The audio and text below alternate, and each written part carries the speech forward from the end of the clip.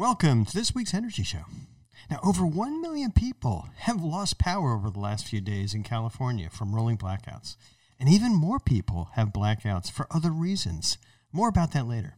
Now, these blackouts aren't just inconvenient, but with this heat and many people working and schooling from home, they're creating a major impact on our lives, worse than any blackouts that I ever remember. And anyone who thinks this is just a temporary situation is fooling themselves. PG&E and many other utilities are not telling customers the real reasons for these blackouts. Now, there's two reasons now why the power has just gone out over the last week or so, and it's going to be going out all week, and one that hasn't even hit us yet.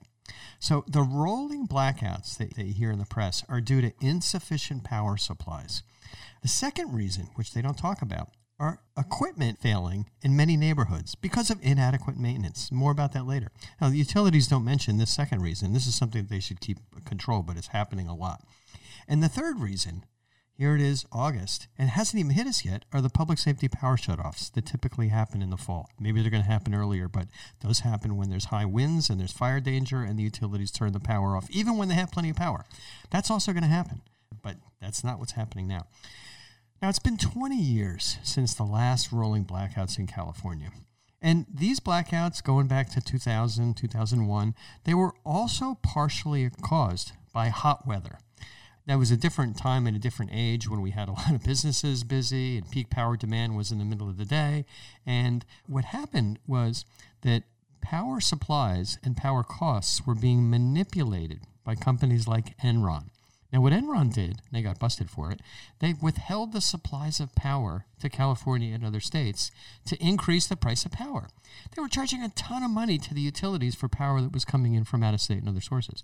The California utilities didn't purchase enough power because those power costs were extraordinarily high, but they still got forced into buying all this power at manipulated prices. So what happened is PG&E and other utilities shut the power off to various locations to ration the power that they had. They just created deliberate 1 to 2 hour blackouts, so kind of everyone took turns with no power. Right? But, hospitals didn't take turns with that. Critical facilities didn't, but businesses and homeowners did. Now, after these rolling blackouts, PG&E had tremendously expensive energy bills because they had to pay these bills to their power suppliers, including Enron. And PG&E, because they had all these debts and they weren't able to pay it, they were forced into bankruptcy because they couldn't pay these power bills. California bailed out PG&E in 2001 with these things called energy bonds. Then these bonds had to be repaid over 20 years. Now, who repaid them? The consumers, the ratepayers. You look at your utility bill, you're going to see these things called DWR bonds. Those are the bonds that were taken out by PG&E.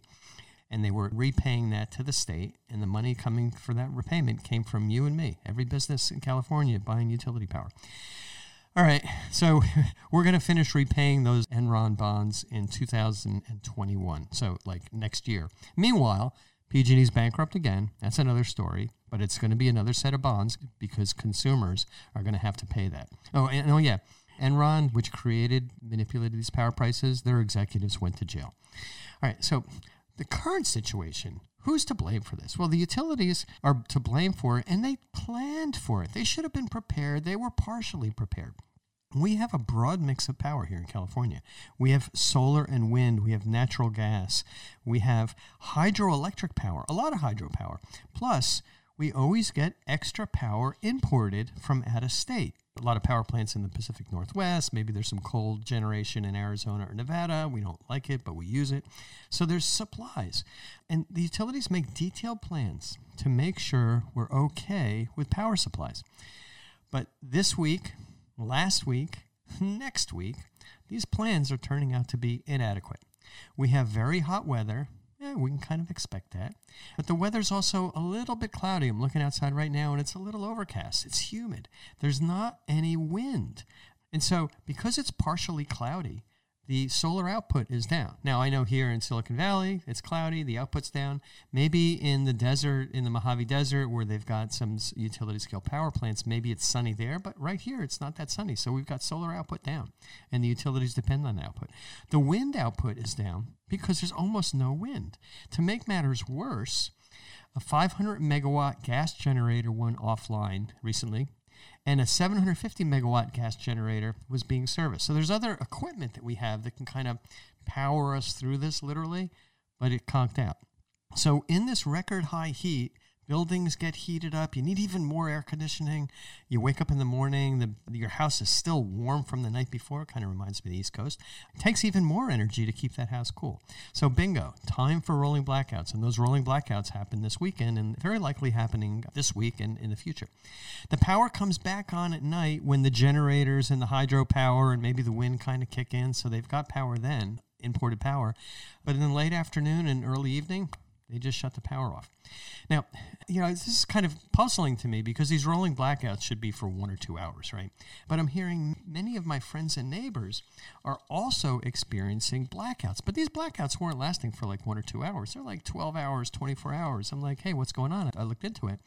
And the reason is what's happened, heck, for as long as I remember, PG&E equipment failures. Usually, they're the transformers, those distribution transformers, those round cylinders that are on top of utility poles, and often ground-mounted transformers. A lot of neighborhoods don't have underground power, so these transformers are mounted on the ground or sometimes underground. So those things fail. And why are they failing? Well, the reason is when these transformers were installed, they were sized to provide the power that the neighborhood needs. Maybe these transformers would serve 5 or 10 houses or something. And they were installed 10 years ago, 20 years ago, my neighborhood 50 years ago. Obviously, before EVs were popular, before many appliances were electrified, before the impact of global warming, and which is really tangible. You can just see the weather's hotter. There's more air conditioning needed. People are putting in more air conditioning. Houses that didn't need it originally, they're like, gee, it's kind of hot. Let's put in air conditioning. So a lot of homes have air conditioning now, and many people have electric vehicles. So here's what happened. That original transformer that's powering a neighborhood, maybe it has a capacity of 50 kilowatts. They measure it in volt amps, but we're just going to say kilowatts for simplicity. Maybe that 50 kilowatt transformer fed 10 houses in a small neighborhood. 10 years ago, only a few houses had air conditioning, and probably none had electric vehicles that were plugging in. But now, let's say half of the houses in that neighborhood have an EV or an air conditioner, and some both. Now, keep in mind, when you plug your EV in, that charger draws 7,200 watts. These are the level 2 chargers. The regular chargers draw only about 1,200 watts, but the level 2 charges 7,200 watts. A typical central air conditioner, when it's running, draws about 4,000 watts. Maybe it draws about 5,000 or 6,000 once it starts up. So you can see, on very hot days, with just a few more air conditioners cranking just constantly, maybe there's pool pumps that are going and other appliances, it should be okay. But now when people start plugging in their EVs when the AC is running, boom, you can easily see how that transformer, which was properly designed for 50 kilowatts 10 years ago, 20 years ago, 50 years ago, gets overloaded. The fuse trips or the transformer overheats and it turns off or it just blows up. Sometimes you see these things just explode. The situation's not a rolling blackout. The problem is with equipment failures due to inadequate preventive maintenance. And the utilities already have their hands completely full with maintenance issues. They can't even keep up with the tree trimming. So these other maintenance issues, it's extra. They know that these transformers are getting over capacity. They know they're going to blow up. But what they do is instead of proactively fixing them, they wait for the failures. Like, all right, let's see if we can get through another season. A bunch of them went out. We'll get it fixed now. They're not dealing it on a proactive basis.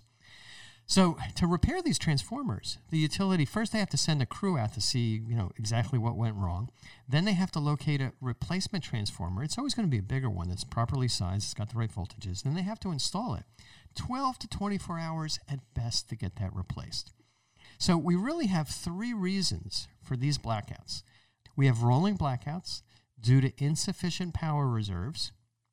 That's because, we talked about the temperature going up. There's not enough wind. There's not enough solar. There's not enough natural gas generation. Isn't enough. Our neighboring states also have power shortages.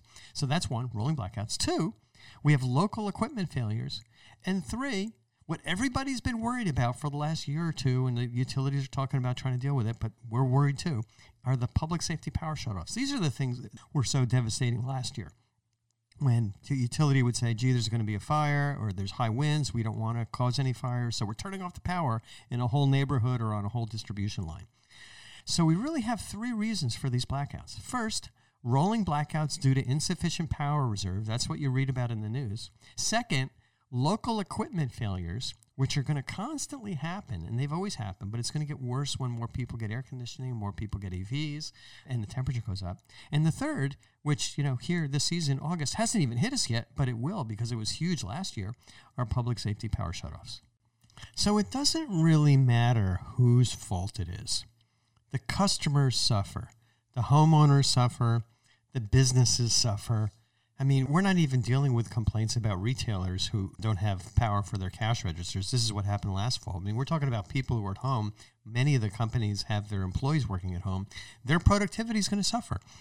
Not so much of a big deal that the big office towers don't have a lot of power, but people are trying to work at home because of COVID-19. They suffer. And it's worse than ever before because we're so dependent on electricity. We need that electricity to keep our food cold. And we all have a lot more food in the fridge and the freezer because we can't go to restaurants anymore. We have to keep the family connected, both the kids for schooling and for people who are working at home, and then, for everybody else because, we're streaming movies on Netflix. And even our transportation is dependent on electricity because so many people have electric vehicles. So complaining to our utilities, complaining to our government, our Public Utilities Commission, it's not going to solve this problem for years. They know about it. They're getting the complaints. This is a 5-year thing to solve. And I'll tell you, as fast as the government operates, the PUC, it's at least 3 years before they decide to do something and it starts happening. Now, looking forward, the world is getting warmer. Last July, was tied for the world's second hottest July on record and the hottest ever in the Northern Hemisphere. And that's according to the National Oceanic and Atmospheric Administration. Now, just kind of looking back about 15 years ago, during a 10-day heat wave in 2006, just in terms of these maintenance issues, California utilities lost more than 1,500 transformers. I don't have any more up-to-date data. But every time these transformers went out, they knocked out a neighborhood in the process. And I can tell you, based on the scope of the blackouts that we're seeing in Silicon Valley, these are big transformers. I mean, it's not just, 10 families complaining. The complaints on Nextdoor are manifest. So what are you going to do? There's only two solutions because we can't count on our government, our utilities, Public Utility Commission. That's not going to solve the problem this year. That's not going to solve the problem next year. That's not even going to solve the problem in 2022. We got to do something now. So your only two solutions to keep the power on for your house or your business are buy a big generator or install a solar and battery backup system. I'm biased. I'm leaning towards a solar and battery backup system, but we've got a bunch of generators here in the office that we lend to customers, while they're getting their systems installed. So here's the advantages of a solar and battery backup system. They're totally automatic. Power goes out. You may see your lights flicker a little bit. The critical things in your house, the refrigerator's not going to miss a beat. Your internet's going to be working. You're going to have lights around the house. You can make coffee in the morning. You can use the microwave. Your appliances are going to be working. If you need to plug in your car to charge it, you can even do that.